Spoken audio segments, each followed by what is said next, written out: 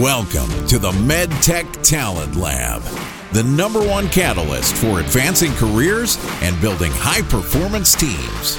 Sponsored by the Anthony Michael Group, helping companies secure in-demand talent in regulatory affairs, quality, clinical, engineering, R&D, and other areas for medical device, digital health, diagnostics, and other organizations across the U.S. life sciences sector. Here's your host, Mitch Robbins.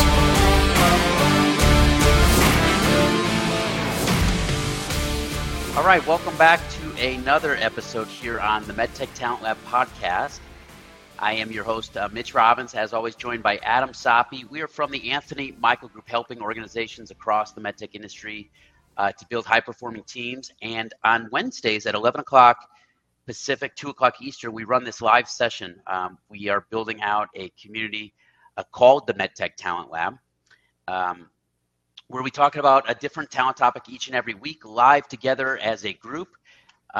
If you are interested in joining, you could simply join the MedTech Talent Lab community on LinkedIn and get details from there as far as how to get into these sessions. Simultaneously, we have the opportunity to host best-in-class leaders straight from this industry on all things talent related as well. Make sure to check that out wherever you consume podcast content. Today, we are going to dig into the ins and outs of contract staffing. Some call it contract staffing, some call it contingent work, some call it interim. But in essence, all of those words mean the same thing, which is bringing in hired guns or additional help on a temporary basis.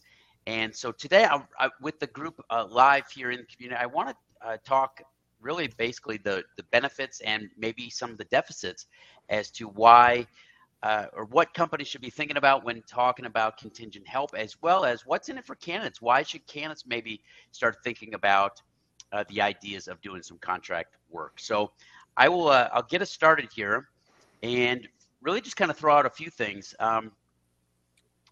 Shorter hiring process, instant impact, fresh perspective, flexibility if the person is not working out, and kind of being able to pivot much faster than hiring somebody full-time. But there really are a number of reasons that companies hire contractors or interim leadership or contingent help. A couple of things that come to mind are critical projects that absolutely can't be delayed. Turnarounds. Maybe the company's going through a turnaround where they need to hire somebody to come in and really set the table, so to speak, for the full-time leaders that are going to be coming behind them. Providing stability while recruiting full-time. Sometimes it takes quite some time to hire the right individual, and so providing that stability throughout the hiring process. Covering for temporary leaves of absence. So, for example, somebody is going to be out on maternity leave for 12 weeks. What are we going to do in the meantime? So bringing in a contractor. Or let's say the company is going through some huge technology implementations, bringing in staff to help augment current staff because of the amount of the workload that is on the team. But when candidates can be interviewed within 72 hours with the selected candidate ready to start within a week, it's a pretty big value proposition to consider, obviously for all of these reasons. So, guys, thanks for being here today. Heather, Shandon, Adam, how's everybody doing? Doing great. Good. Fantastic. What's your perspective? Adam, you've got a boatload of experience bringing in contractors with companies. I'm sure Heather, Shandon, you guys have experience, being on the company side and bringing in contractors. Where have you seen this make sense for the business? Yeah, if I could lead. I've been doing this for almost, going on 9 years, and we're seeing a huge uptick recently, obviously with the economic downturn, fear of recession. I think the CEO poll recently, I think that was through Forbes, said 91% of U.S. CEOs anticipate a recession in the next 12 months. I think almost 60% of them are considering layoffs, reduction in force, whatever terminology they want to use within the next 3 or 4 months. All the reasons you said, and I think two really come to light right now. One is with the layoffs. We're seeing posts on LinkedIn every hour, unfortunately, or minutes, by minutes, and people are feeling the pain there. And then the hiring managers too. I've unfortunately been in that spot where I've had to lay off people on my team, and it stinks, and then especially if they have families and a mortgage and everything else. So this is one way to avoid that. Hey, gosh, it's nearly impossible to forecast the demand 3 months out, let alone 15 months out. So bring somebody in that's a true subject matter expert that can get the work done. And then if demand wanes in 4 months, it's a much easier, conversation, I think, to let that person go, because they knew going into it, it's an at-will, contingent consulting agreement versus, hey, I moved geographically, or I quit my job and I joined you, and now 4 months later you're letting me go. That stinks. The second one, and I've seen this happen twice in the last 30 days, 40 days, where it's that honeymoon phase, right? I think the opportunity to reduce mishires is huge here, because if you bring somebody on as a contract to perm, or even just bringing them on as a consultant without even really the thought of hiring them full time, and they come in 30 days or 45 days, it's clear that they like working with the team, they're doing a really good job, and it's a match made in heaven, then you convert them over. I mean, that's a much better, much stronger hire than just going through 3 or 4 interviews. So I think that piece gets underlooked. It's a really good honeymoon phase, a trial period where you're trying each other out. And then if it's a good fit, then you make it official. And if not, that's okay. You signed up for 6 months, do your time and on to the next one. The pushback to that, though, Adam, is it's a great benefit for companies to try before you buy, so to speak. But finding a talent pool that is willing to do a try before you buy, especially in our market, is super tough, because most people are employed who are looking for full-time work. I think where you and I have seen success is that is a contractor who's been doing contract work, but is open to the idea of, hey, I think I might get off the road, so to speak, and I'm open to those temp to hire situations. Thoughts on that? Yeah. Have you guys seen a success in your own organization as far as temp to hire situation, or where have you been able to leverage contract help the best? I've seen, more success in the more entry level roles with that, temp to hire. I've personally done a contract with a company just because they're in the area. It was kind of like the ticket off your career list. And I'm glad I did it as a contractor versus FTE. I hated it. I think that as I've talked to leaders, especially in the higher up in the more niche technical roles, and Heather can weigh in on this because that's her area of expertise, it is a lot harder to find those subject matter experts willing to try before they buy. And so it does work, and but not generally for those harder to fill, mid-career to later career positions. Yeah, because you think about what's driving someone at that point in their lives, and just what's your motivation for seeking work. And not to generalize, but, sometimes at certain points in your career, like you touched on earlier, that person might have a family to provide for. And so you weigh things a bit differently, and they may start to kind of weigh that stability factor much higher than, that chance to try out the company or maybe a new industry.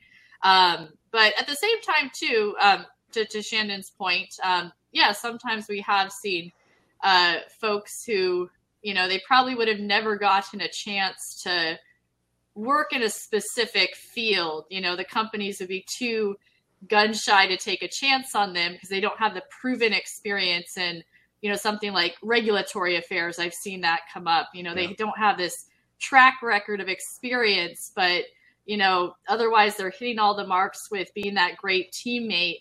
And so the hiring manager, is like, well, it's a contract, so we can try it out. And sure enough, they kind of get in and they're that go-getter. They prove themselves. Sometimes the contract does have to end, but if they have done their job at building strong relationships with other parts of the business, I've seen them go on to apply then to other jobs within the company. They're now a known entity and have this track record of how well they did on the assignment. And that does go a long way. And thankfully, I've seen some of them in the past even find another home, at the same company and stay on. So, it's a really interesting subject. Great way, of course, to always manage uncertainties.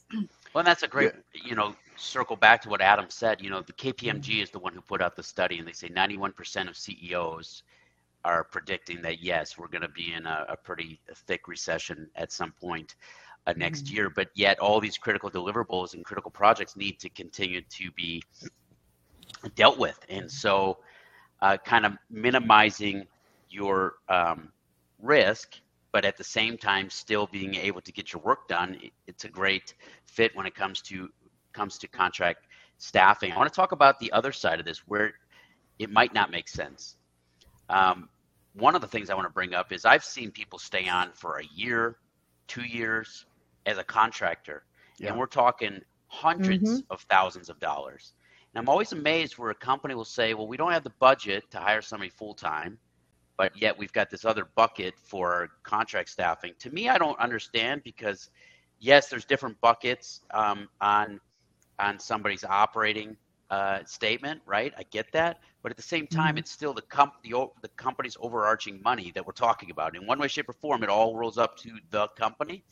But when we're talking a year, 2 years, with the average turnover of a full-time hire being roughly 2.5 years, I don't understand it. I'm wondering, has anybody seen this? Does anybody have any pushback why it does make sense? Because I'm trying to make heads from tails as to why it does. No. I think so too. And it's especially funny, not only, we don't have it budgeted. We have it budgeted, but we won't go from 110 to 120,000 to land our selected candidate, but we'll spend $200,000 in an interim for the next 7-8 months. I don't understand it either.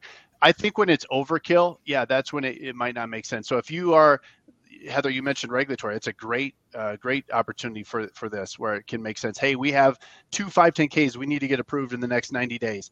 Now, rather than train somebody from the post-market side or whatever else, hey, let's bring in Carrie. She's done 17 510Ks. She can knock these out in her sleep. Great, done. Or we have 20 CERs we need to get done. That's awesome. To Mitch's point, where, hey, we're paying somebody $150, $200, $300 an hour for the next 2 years or 3 years, they have to be really, the ROI has to be there. They have to be really complex projects. And in many cases, I think you could certainly maybe bring that same person in for 45 days and help, and ask her or him to help train and onboard somebody else on your team, or a new hire that you're hiring for a full-time role. In that case, I don't know that bringing somebody on a contract basis makes the most sense. Or we don't have the money for a headhunter, but we do have money to bring in a contractor. Yeah, we've seen that before too. What? It's funny. Yeah. Yeah. And that's where, on the rare occasion, I have seen those longer term contractors work well. Like, we've had some, in our company's history, we've had some really sticky situations to get into, like, or to get ourselves out of, like when there was a warning letter from the FDA. We brought in those SMEs who really knew their stuff and could help us get through this. And it's not something that happens overnight. But I think that, for a hiring manager, I will be the first person to politely say, what the hell are you thinking? Like, I'll make you a deal, hire this person full time, and then you can give that difference in money to me, and I'll give you that. Because really, when you're looking at the cost, if your project's going to last longer than a year, bring them on full time. Yeah.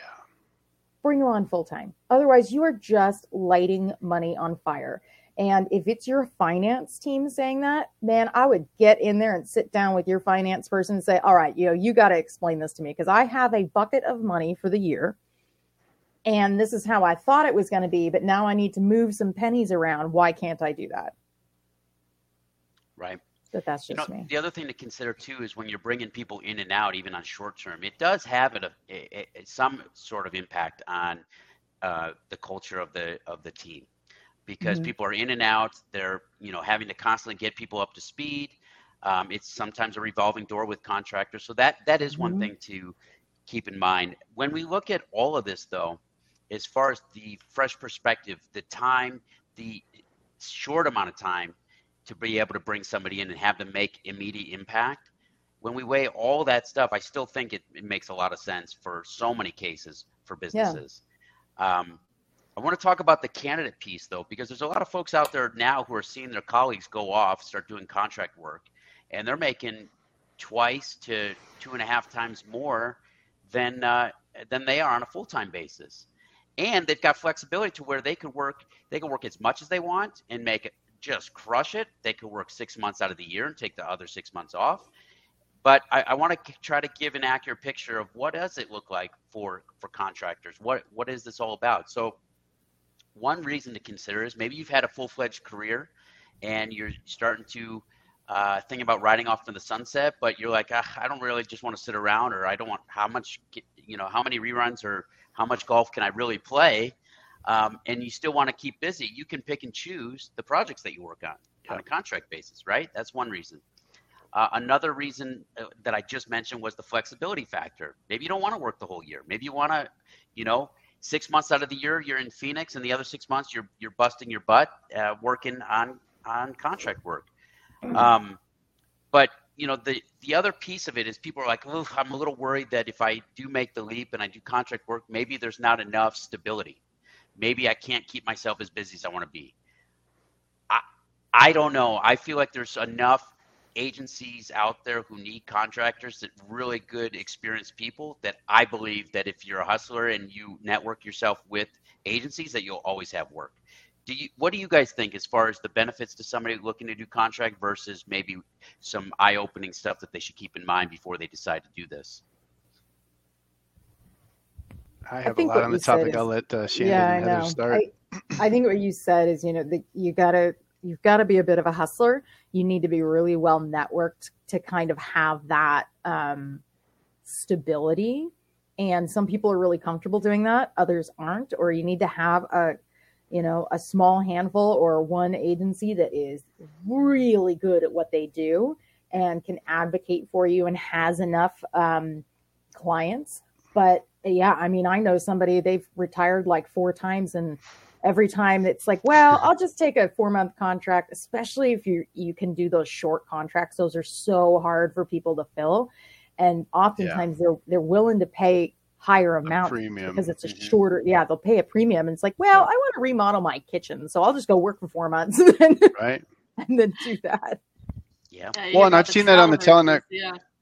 And it's fun, right? Like the talent acquisition side, I see that a lot. Some of my friends that I've worked with and partnered with at companies, they're like, I want to do this 9-month, contract at this particular company because this is the place to be right now. We're going to hire, 350 people. That to me is fun. Once we level off and the complacency sets in, that's not as much fun. So I want to jump off and go do that again somewhere else. I mean, they're getting a nice premium too. So, I think there's a ton of it. And I think, with the gig economy, we've seen specifically in medtech, they're predicting over 60% of the workforce by 2025 being in what we're talking about, a contingent piece, where it's not like, hey, I work for Abbott, I work for Medtronic, I work for fill in the blank company.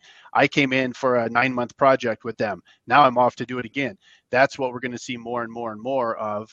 And I think this pending recession is probably we're going to see that big uptick in bringing people in. And then by the time it's over, now we're already, in those, that time frame, 2024, 2025, when the gig economy is really taking full speed ahead, then I think there's no turning back. We're going to see 60, 70, 80% of any company's workforce falling into this bucket that we're talking about right now.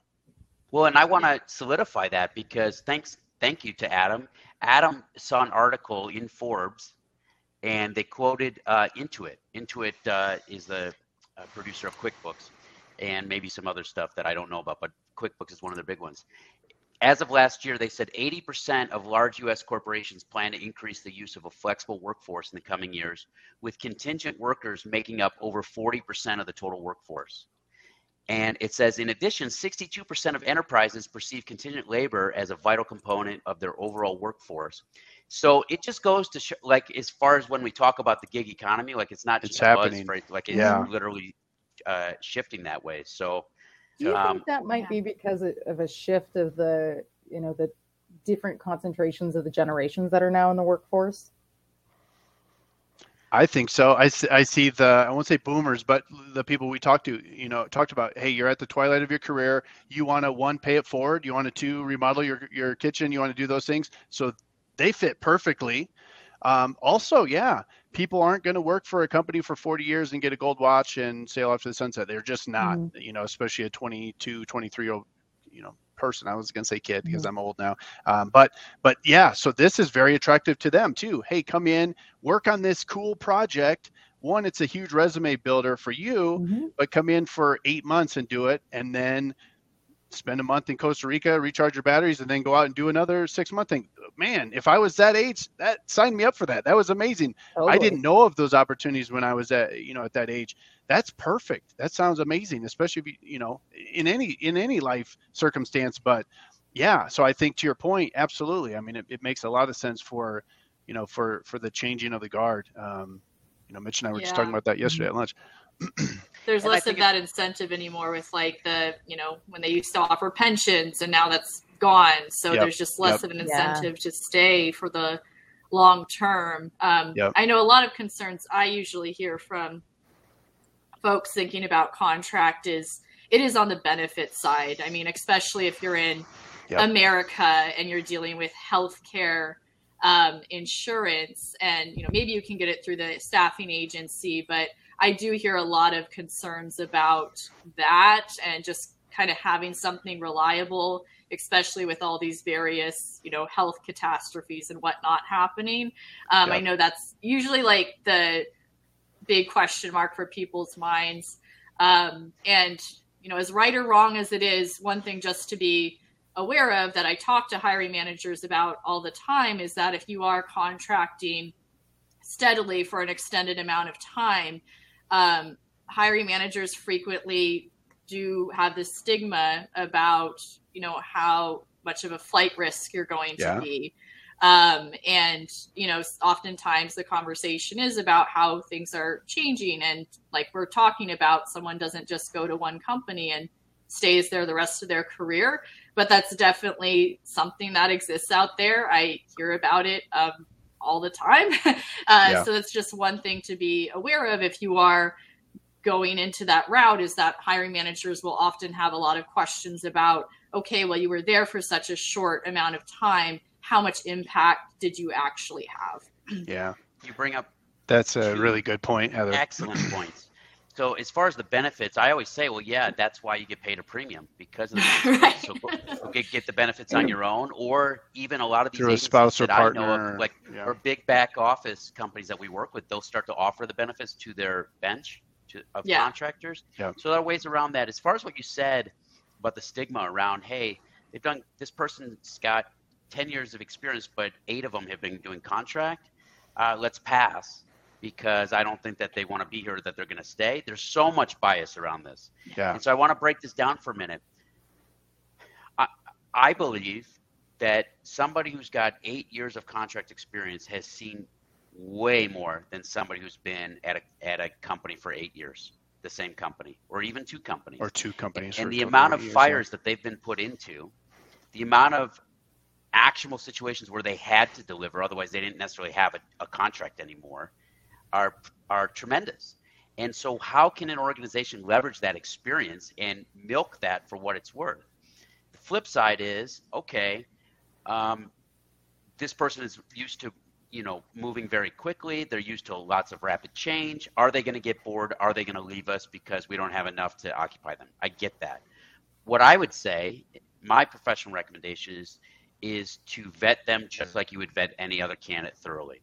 You're going to screen them based on experience that they have that will help indicate future success based on the priorities you have that you need help with. You're going to vet them against how are they going to potentially integrate with the rest of your team, the rest of your organization. You're going to perhaps leverage backdoor references of talking to people who have leveraged their skills in the past and what do they say. And in an unbiased fashion, you're not soliciting references from the candidate. You're going out and doing this yourself or having somebody do it for you, talking to people that they've worked for. That's perfectly legal. It's called a backdoor reference. But I would definitely, for those listening, encourage you not to just rule these people out prematurely. There's so much gold in these people's backgrounds.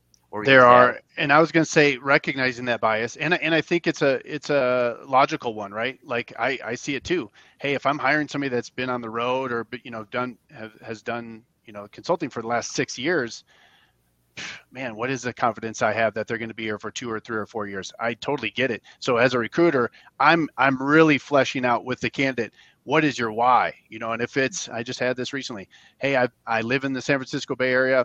I've been on the road for 7 years. My daughter is going to high school now. My daughter's going to college, whatever, the scenario is. She's begging me, stay off the road, be home with me.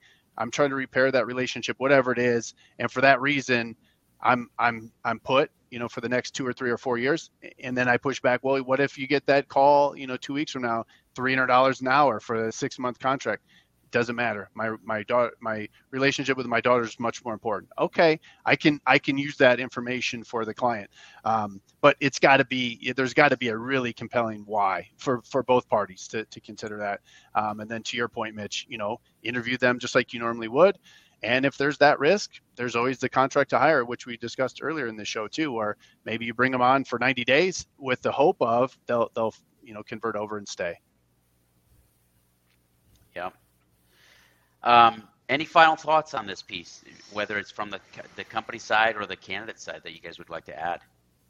Yeah, no, that's a good point. It's that, there's kind of that conception that we can move really fast with contractors, but like you, Adam, just said, and you, Mitch, it's maybe don't move quite so fast. Yes, still take your time, do your due diligence, formally interview them as you would. Yep. You don't have to maybe go to quite the extremes you would go for a full-timer, but take the time to really get to know their motivations and what's driving them.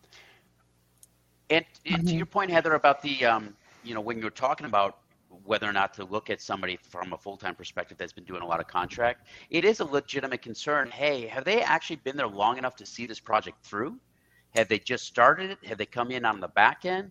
Right. And that may all be true, but you're not going to know unless you actually take the time to vet them out, just as you would another full-time hire. Yeah, because we hear about that in medical device, right? Because the project life cycle, it takes so long compared to other industries. So if you see someone and they've just been there a short time, it's like, well, you maybe only saw that phase of the project, but you really haven't seen full cycle. That's something we're looking for.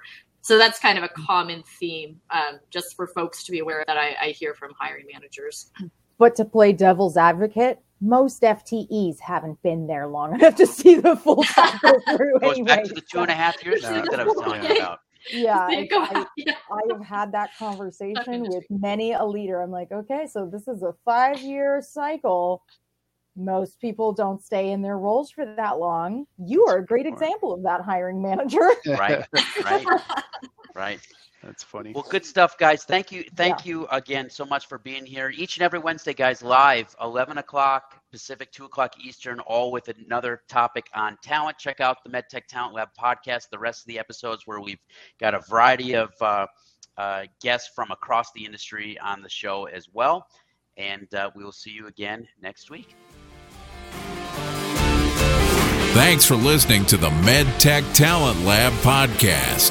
For more content-rich episodes, log on to theanthonymichaelgroup.com or subscribe to the show on your favorite podcast platform.